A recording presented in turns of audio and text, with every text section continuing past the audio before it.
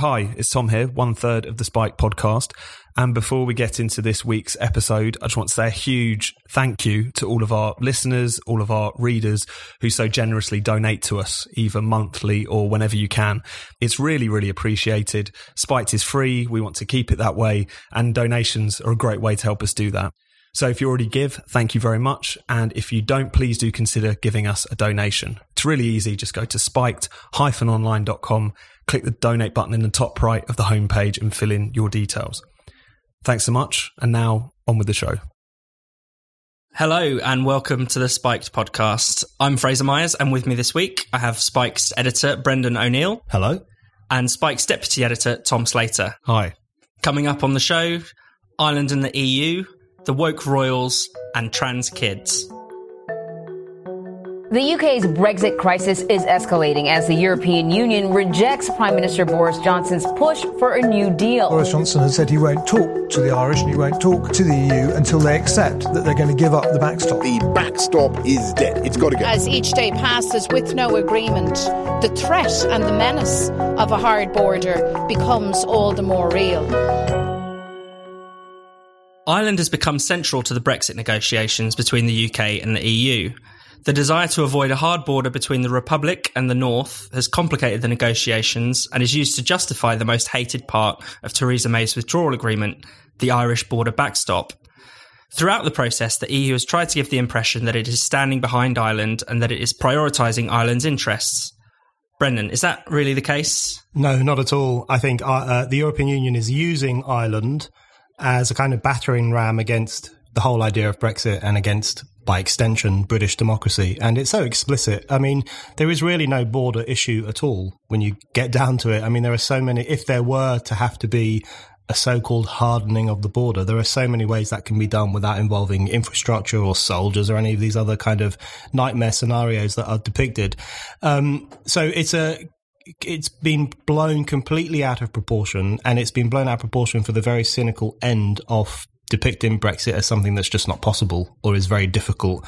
And, you know, the point of the backstop, which is why it's so hated by Brexiteers, is that at some point in the future, we may have to keep Northern Ireland in single market or customs unions arrangements and other parts of the UK too, just to be on the safe side. And so it's a form of political blackmail that is used to undermine Brexit. And I think that's an incredibly dangerous thing. It's very destructive to Anglo-Irish relations because it is using Ireland against Britain. And I think that's divisive and destructive. Tom? Well, I think what's interesting as well to sort of notice is that the backstop, as you say, has become kind of central to the Brexit negotiations. But when this week, when Varadkar talking about the backstop and why he wasn't prepared to suggest to the EU that they should reopen the withdrawal agreement, that they would effectively have talks with Boris Johnson taking as read that the backstop had to go, he said that the backstop was necessary as a consequence of decisions taken in the UK. And he's kind of got a bit of a point there. Now, the argument that people from both Brussels and Dublin have been making that effectively you can't really maintain the existing border as it is whilst leaving the EU properly. Like, you have to be in some sort of customs union and single market relationship to do that. I don't think that's true, but he's 100% right in saying that the deadlock that is ensued as a result of the backstop is largely down to the incompetence and the terrible decisions of Theresa May's administration. I think when this first kind of reared its head was back in December 2017, where May's government, very much kind of bruised from the general election result and really wanting to show that they were making some sort of progress, signed up to the original version of the backstop, the Northern Ireland only backstop. Basically made it quite clear later on that they signed up to it not really knowing what it meant, claiming it was just EU fudge when it was far from that, not actually putting out a legal interpretation of it, so it allowed for the EU lawyers to define what it meant. And then, because then obviously they get fire and brimstone back from Arlene Foster and the DUP, who recognise this as effectively an EU land grab of Northern Ireland, ripping it away from Britain, she then had to be in a position where what she was arguing for and what was presented as this great coup was saying that the backstop would involve all of the United Kingdom. So it's worth remembering that this really is a product of British decisions. It is, as Boris says, a prison of our own construction. And even this goes back to when the talks were started in the first place. You know, this is one thing that before the talks began, David Davis, then Brexit secretary, said that the row of the summer was going to be the sequencing of the talks, because the way the EU wanted to do it was that you would solve the issue of the border, as they put it, and then we would move on later to trade, despite the fact it's trade that would effectively ameliorate the problems of the border. But again, May, just wanting to move on with things, bruised by the general election, agreed to this staging of the talks. So I completely agree. The backstop has always been used as a means through which to effectively just thwart Brexit entirely, or lead us to a Brexit which would effectively keep us in the customs union, collecting tariff revenues for the EU in perpetuity, always being locked into those kinds of arrangements. But at the same time, it is very much a product of the ineptitude and the idiocy of the previous administration. I think it's worth bearing that in mind. A great deal of the fuss around the Irish border and, questions around Ireland come from two different almost misreadings of history. One is to say, as you alluded to, this kind of political blackmail that if we erect any kind of border infrastructure, we will reignite huge tensions between Northern Ireland and the rest of Ireland. It's a complete kind of inversion of history that sees basically the Irish Civil War as the product of a border rather than a militarized border being the product of a war. So on that level, it's a complete misreading of history. But then there's also the complete abandonment of the last 15 years of Ireland-EU relations, where we now assume that, well, if you listen to anyone, certainly from the Irish political class, you think that Irish-EU relations have been totally rosy. The EU has been, God's gift to Ireland, effectively, when, if you look back and you think about the way that Irish people have voted over the years against various EU treaties, whether it's the Nice Treaty or even the Lisbon Treaty, which brought the current EU into force. The Irish were voting against these things way before Britain's Brexit revolt. And yet, of course, these votes were overturned. And then if you think it wasn't even that long ago when effectively Irish economic policy was being dictated down the phone from Brussels, and Brussels was asking Ireland to make enormous cuts to public services in order to basically save the Irish economy. But there's this strange amnesia about all of these things that just doesn't even feature in the debate. Absolutely. And I think Tom's absolutely right about the where the backstop originates and how it originates in the kind of incapacity of our own political class to make good on Brexit or to, be truthful to the vote to leave the European Union, which is why the backstop has become such a trump card among Remainers and the Remoaning political elite who have no qualms whatsoever about using the spectre of violence in Ireland as a means of undermining democracy in the UK, because they are that cynical and that sinister, in fact. And I completely agree, Fraser, that it just erases history or rewrites history, some of these arguments that are coming out. There's also a huge amount of prejudice, I think, in the idea that any change to the border in Ireland will propel the people in that country back into their violent past.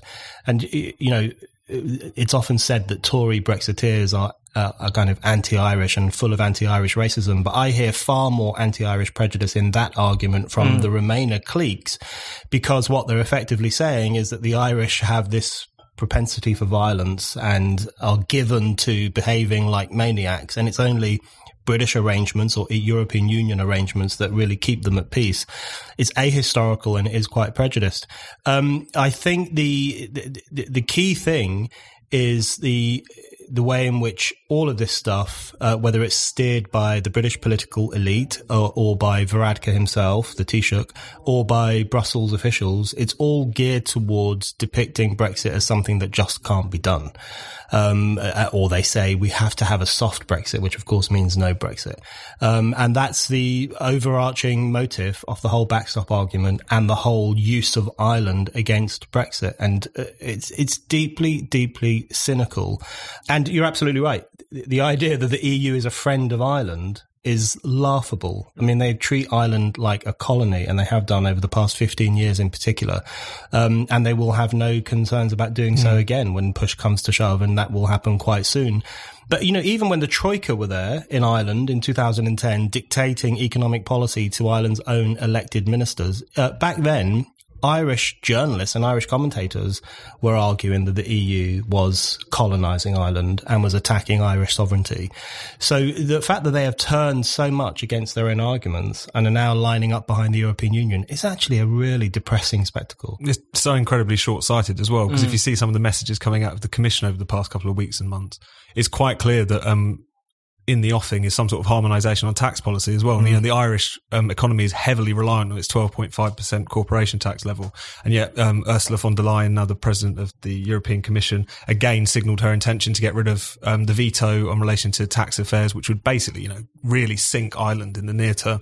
The idea that, despite the fact they've thrown their lot in with the EU, despite the fact that the EU are really trying to use the way in which they're dealing with the Irish issue as a way to demonstrate that we look out for our little guy member states, despite the fact I think a lot of people in Greece would find that hard to believe. It's quite clear that they're going to get shafted some way down the line. It's ridiculous to assume that everything's going to be fine now for Ireland and the EU, that they've kind of proved themselves throughout this process, which does reek a little bit of that from Varadkar in particular. But I think also just on the UK side, I think one thing that's been quite remarkable that hasn't been pushed up until this point is that Ireland and the EU's position on the question of the border has been so kind of incoherent this entire time, yet they've never really been properly challenged on it. So they say that we need this backstop because we've got to avoid a hard border at all costs. By the way, also no deal would result in a hard border, yet by sticking to this very controversial part of the withdrawal agreement, they've effectively made a hard border more likely. Similarly, this claim that no deal will definitely lead to a hard border and infrastructure and targets for, militants, etc. When actually pushed on this in January, Michel Barnier himself said that we're not putting up a hard border at any time and we'd find ways around it. We'd find technical solutions, which is precisely what Brexiteers have been saying and being, had the word unicorn shouted back at them all the way through the last couple of years. So I think it's a pretty depressing state of affairs for Anglo-Irish relations, but also just whilst it's definitely clear that Ireland have been kind of weaponised by the EU and the Irish border issue has been weaponised against Brexit, it's also remarkable how much they've been able to get away with, because our own political class here, which has always been the main problem with Brexit, have been incapable of, pushing the argument and just calling out these ridiculous inconsistencies. And that's absolutely right. And that is the broader story of the whole EU problem, which is not simply that it is this foreign empire stamping its boot on individual nation states, although that does happen, but that it's the complicity of our own political class in the whole process of outsourcing our sovereignty and our lawmaking and other aspects of political life to the European Union. So the way in which the backstop has emerged as this thing which says, stop, you can't go all the way on Brexit, is testament to how much our political class has completely kowtowed to the idea that sovereignty must be diluted and given away. So it's another reminder of the most useful lesson that's been learned over the past 3 years, which is that the real problem with a lack of democracy, the real attack on democracy, is at home. And that's where we've got to focus our attentions.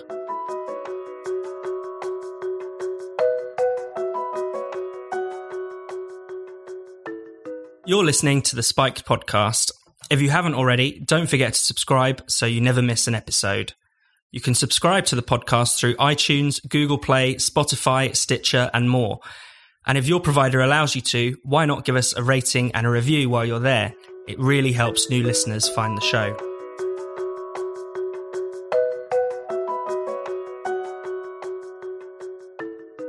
The British royal family has undergone an awakening. This week, Prince Harry took to social media to warn about the dangers of unconscious racism. He also jetted off to Italy to deliver a lecture on climate change in his bare feet. Meanwhile, his wife, Meghan Markle, the Duchess of Sussex, has guest-edited the September edition of British Vogue. It celebrates 15 female forces for change, most of whom are models and actresses, but they also tick the right diversity boxes and campaign on woke causes like body image, mental health and climate change. Tom, what's your take on these new woke royals? Well, it's been a while in the coming. We've seen for quite a long time that the younger royals in general, not just Harry and Meghan, but also William and Kate, have been very interested in various kind of woke causes. Started with their Heads Together campaign a few years ago, which, as far as I could tell, largely constituted Harry going out giving interviews in which he talked about the struggles of having a shit day. It was very, very vague, but nevertheless, it signalled to the world that they cared terribly. But more recently, especially as Meghan Markle has come on the scene, they've kind of doubled down, particularly Harry and Meghan, on these causes. So as part of this whole recent kind of flurry of news stories, particularly centred around the British Vogue edition that Meghan Markle has edited. It's just like a grab bag of all of the most kind of like ridiculous woke opinions that are slightly ridiculous, and you almost feel like they're not particularly deeply held. People just say them to look good. And it's so interesting as well, the kind of the backlash to the backlash, if you like, because there's been a lot of people who have called this out, either because it's monarchists who don't like the fact that the royal family is becoming too much basically like an kind of A-list celebrity set, and they feel like it's tawdry and unpleasant, and also just from people who don't like being lectured to from the highborn, as it were. But there's this response, which is this insistence that the criticism of Meghan in particular is effectively just racist, even though I have not seen any example in the mainstream media of any kind of explicit racial animus whatsoever. I mean, people just seem to think that because they're criticising her, it must be because of the fact that she is biracial. That can be the only reason. And even in particular, kind of left-wing, nominally Republican people rushing to her defence. And I think it's just a really good example of something we've talked about a lot on this podcast and throughout Spikes in general, which is the way in which identity politics can be a fantastic cover for real privilege. You know, that word privilege gets thrown around a lot in kind of identitarian circles. But you do find yourself in a perverse situation where a woman who was already of very considerable means, married into the royal family, is someone who has this huge wealth, partly at the expense of the taxpayer, as well as esteem and influence just on the basis of that marriage that he's married into, that we have to almost erect this force field around her because of the fact that she has some claim to victimhood, an incredibly tenuous one at that, given the fact that no one really is having that kind of a pop at her. So it's been hilarious in some respects, just because some of the kind of bullshit that these two people have particularly been coming out with. But I think the response to it and the kind of backlash to the backlash was one of the most revealing things about it. Well, one of the things that I find fascinating is the way that identity politics and wokeness of this kind is considered to be left-wing and progressive. And yet, as we've discussed many times on the podcast before, it sits very well with not only with, basically capitalism, but the fact is that with these woke royals, you can see that this kind of politics sits well with feudalism and feudal structures like the monarchy. You know, just how unprogressive does a set of ideas and politics have to be if it can be embraced by the literal monarchs? That's what I was thinking.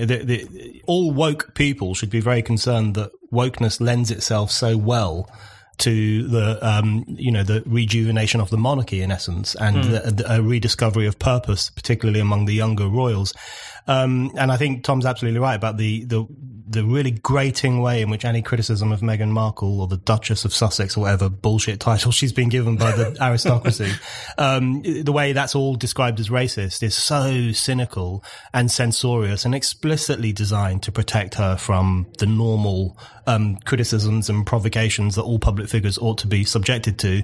And it's like, in the past, criticizing the Queen was considered treasonous, and now criticizing Meghan Markle is considered racist. It's the same dynamic, this desire to protect these God-given or celebrity-given figures from criticism. But I think, I think there's a serious point beneath all this, beyond the celebrification, which the kind of old-style monarchists really hate, and beyond the ins and outs of whether Meghan should be editing Vogue or not. There is a broader argument about the shift of monarchical style away from the treatment of us as subjects towards the treatment of us effectively as patients. And you can really see that with Harry's and William's mental health campaign, where they relate to the people of Britain as patients, as mental health patients. That's how they speak to us.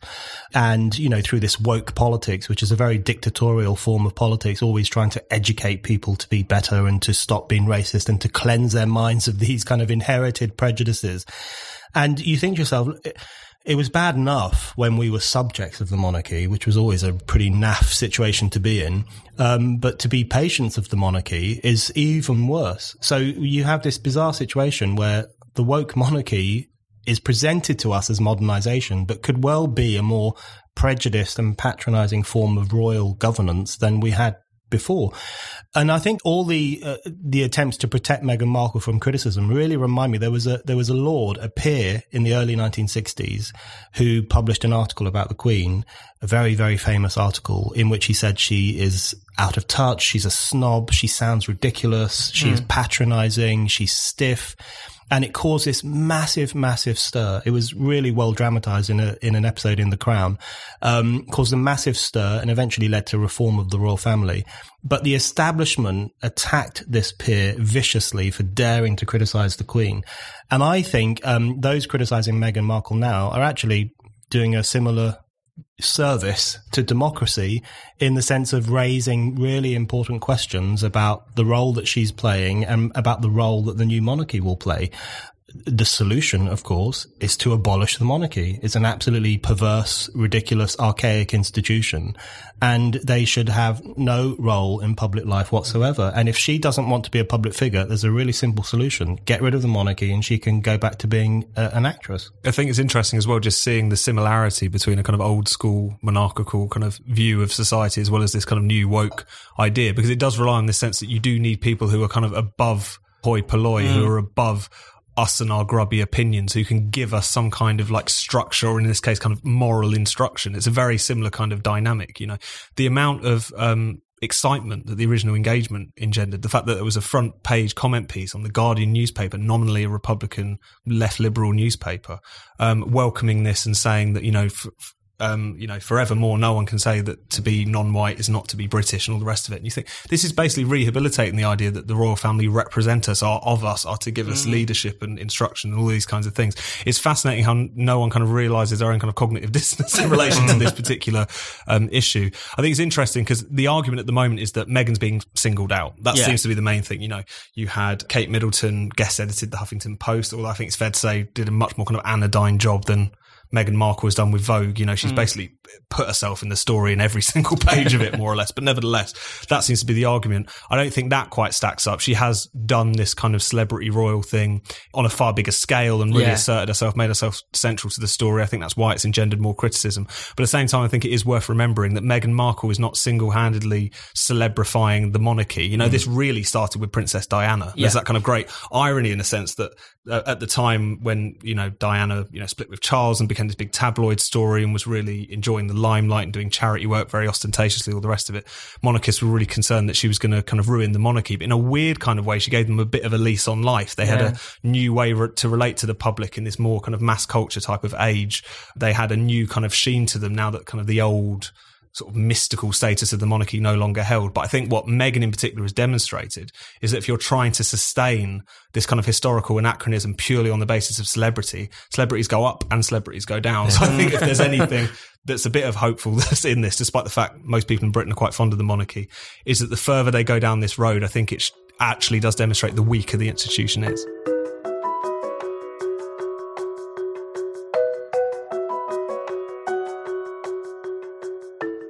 You're listening to the Spiked podcast. Spiked has no subscriptions and no paywalls. All of our content is free. We rely on the generosity of our listeners and readers to keep us going and growing. For those of you who already donate to Spiked, we can't thank you enough. It really means a lot to the team. But if you haven't already, then why not consider giving Spiked a donation? You can make a one-off payment or give monthly by going to spiked-online.com and clicking the big red donate button in the top right corner.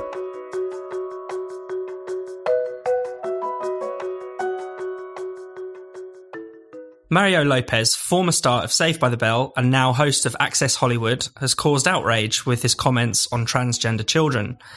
Lopez said that it was dangerous for adults to allow kids as young as 3 to choose their own gender, but he's since been forced to apologise. Brendan, you've written about this week. What are your thoughts? I think it's so depressing. I mean, he was absolutely right in what he said. In fact, he could have gone even further, but he's absolutely right to say that it's bad parenting if your 3-year-old son comes up to you and says, I'm a girl, and you go along with it. That's just bad parenting. But of course, the idea these days is that it's bigotry, it's transphobia, it's hatred if you say that to your child. So he was absolutely right to say it's wrong and in fact can be quite dangerous to cave into children who have gender confusions and then to set them on this kind of fatalistic path towards gender reassignment or sex change or whatever it's called these days. He was right to say all that stuff. And he only said it a month ago, and it didn't cause a massive fuss when he first said it. But of course, what's happened recently is that he's got this new gig at Access Hollywood, and presumably pressure has been put on the producers of that show, and there's been this massive Twitter storm. And so he has recanted his views. It's a very religious spectacle where he has basically been denounced as a heretic. He's been dragged into the public square, i.e. social media, and forced to renounce himself and to publicly flagellate himself for having held blasphemous views on gender fluidity. Transgenderism has become, in my view, a really dangerous, problematic ideology. I think it's very destructive for individuals. It's given rise to all sorts of body modification of perfectly healthy bodies. It's given rise to all sorts of confusions and even self-hatred among young people, in growing numbers of young girls in particular. And it is creating an incredibly censorious climate in which even saying men can't become women is now a speech crime, as people like the Canadian feminist Meghan Murphy have discovered. She was banned from Twitter for saying men aren't women. So this is the perverse situation we find ourselves in. It's an incredibly Orwellian situation where you have to tell a lie. You have to go along with the lie that trans women are women, even though we all know they are male and that every single cell in their body is male. You have to go along with that lie, or you'll be punished and ridiculed and censored. It's a really strange, hysterical, fundamentalist climate, and I'm wondering when the big pushback is going to come. It's also worth remembering as well, this is an interview that he gave, a month ago or something like this. So again, it's a thing that, someone's kind of popped up into our Twitter feeds. Let's look and see if he's ever said anything transphobic. It's this really, really weird way in which almost the morality police set in as soon as someone moves into the public eye. It's interesting as well the way this stuff was written up. Stephen Knight of the Godless Spellchecker podcast pointed this out. There was one Yahoo headline that said, Mario Lopez, it's dangerous for parents to support transgender kids, which is not even really what he said. It's a very measured, very kind of commonsensical, if your 3-year-old comes to you and says they're feeling this way, maybe don't decide right then and there that they've definitely got gender dysphoria and an issue and it needs to be dealt with. And one of the things that I think is so shocking and interesting about the way in which this discussion is policed is that this is by far from a settled topic. I mean, that's really underselling it. This is something in which you basically have a very small amount of people in politics and in the media who have decided what is true, and the vast majority of everyone else thinking that that's ridiculous and kind of made up. And yet there is no recognition of that fact. Even actually within people who run gender identity services and stuff, there is still fierce debate about how much you should assume, particularly around the issue of transgender kids, how seriously you should take their concerns that maybe they were born in the wrong body. What is the right way to deal with them? Recently, there's been all of this trouble at the Tavistock and Portman NHS Foundation, which famously has this gender identity development service, which has been working with young children in particular. There's been a lot of controversy. One of their governors, Marcus Evans, actually stepped down in February, saying that internally there was a refusal to recognise that there were concerns with parents saying that kids were being fast-tracked through certain treatments unnecessarily. There was also an internal report by Dr. David Bell, who was basically made the point that the service was failing to fully consider other factors, psychological factors, social factors. Have they been abused? Have they suffered a bereavement? Are they autistic? All of these things which could lead to a child who is going through a very different set of issues, thinking that gender and sex is really the problem. So the idea that, again, anyone who strays from a very hard line on the kind of trans or trans kids issue is aberrant and weird and hateful and needs to be crushed at all costs isn't just ridiculous on the face of it. It doesn't even do justice to the discussion that's going on within the people who deal very much with these services. So I just don't understand how the most kind of hardline position in this has managed to maintain, this level of obedience from the media and politics and everyone else. It amazes me that they've been able to do that. Yeah, no, it's quite extraordinary, and particularly the rows going on at the Tavistock clinic. From the people I've spoken to who work in psychiatry and have dealt with gender dysphoric patients, there is almost like a kind of 50-50 split. There are people who believe in this theory that gender identity that children and adults present should be affirmed, and then there are other people who believe that these things need to be explored on a deeper level. And it was interesting as well to see recently a study came out that suggested that some of the puberty blocking drugs that are being given to children are actually increasing the likelihood of quite serious dark thoughts and, suicidal tendencies and things like that, which is, of course, the opposite of what they're supposed to do. A lot of parents are under pressure. A lot of people in schools are under pressure. A lot of people who work in these services are under pressure to affirm people's gender and give them puberty blockers and things like that, on the basis that if they don't, these children are likely to commit suicide. It could well be the case that the opposite is true, that we're encouraging suicide by pushing people down this path. But it's absolutely astonishing to me that these discussions are just simply not happening in the open. It's very rare for people to be able to actually make these points without being labelled as transphobic. Of course, it's potentially dangerous. It might not be dangerous, but we don't know. We don't know until we have these discussions properly. Yeah, I think that's the really dangerous element, not necessarily what individual parents do, although I do think lots of individual parents make the wrong choice in relation to their supposedly trans kids. But the really dangerous thing is the restriction of discussion and the protection of this issue from any kind of criticism or open debate, because that means things will happen that probably shouldn't be happening. But because we haven't had the free, frank debate we ought to be having, they carry on happening. My view is that we're living through a moment of hysteria. And I do think it has the elements of hysteria. The growing number of young kids who are falling into this ideology or this cultish behavior, the way in which, young people, if a young person despises their own body to such an extent that, pubescent girls are binding their breasts, or young boys are dreaming of the day when they can finally be castrated, in essence, that's really incredibly unhealthy for them, for those young people. And so what does society do? It absolutely affirms their unhealthy behavior and says, fine, let's go ahead and do this. And you think that is completely and utterly the wrong thing to do, in my opinion. A better thing to do would be to encourage girls to be happy about the development of their bodies, to encourage boys, especially gay boys, to be completely accepting of their so-called feminine traits, rather than saying, right, take these drugs, take these hormones, and when you hit the age of 18, you can have life-changing surgery. I think that's so destructive. I hope we will get to a place in about 10 or 15 years' time when we will look back on this period and we won't believe what happened. And we won't believe that people thought trans women were real women. And we won't believe that people were censored for raising questions. I really hope that's the situation we'll get to. But what we need right now, and this is why the Mario Lopez thing is so depressing, we really do need more criticism and more debate and more frankness and more strong opinion. Otherwise, things that probably shouldn't be happening will carry on happening, and more kids will become depressed because they will be told by society that they are right to hate their bodies and that their bodies can be changed.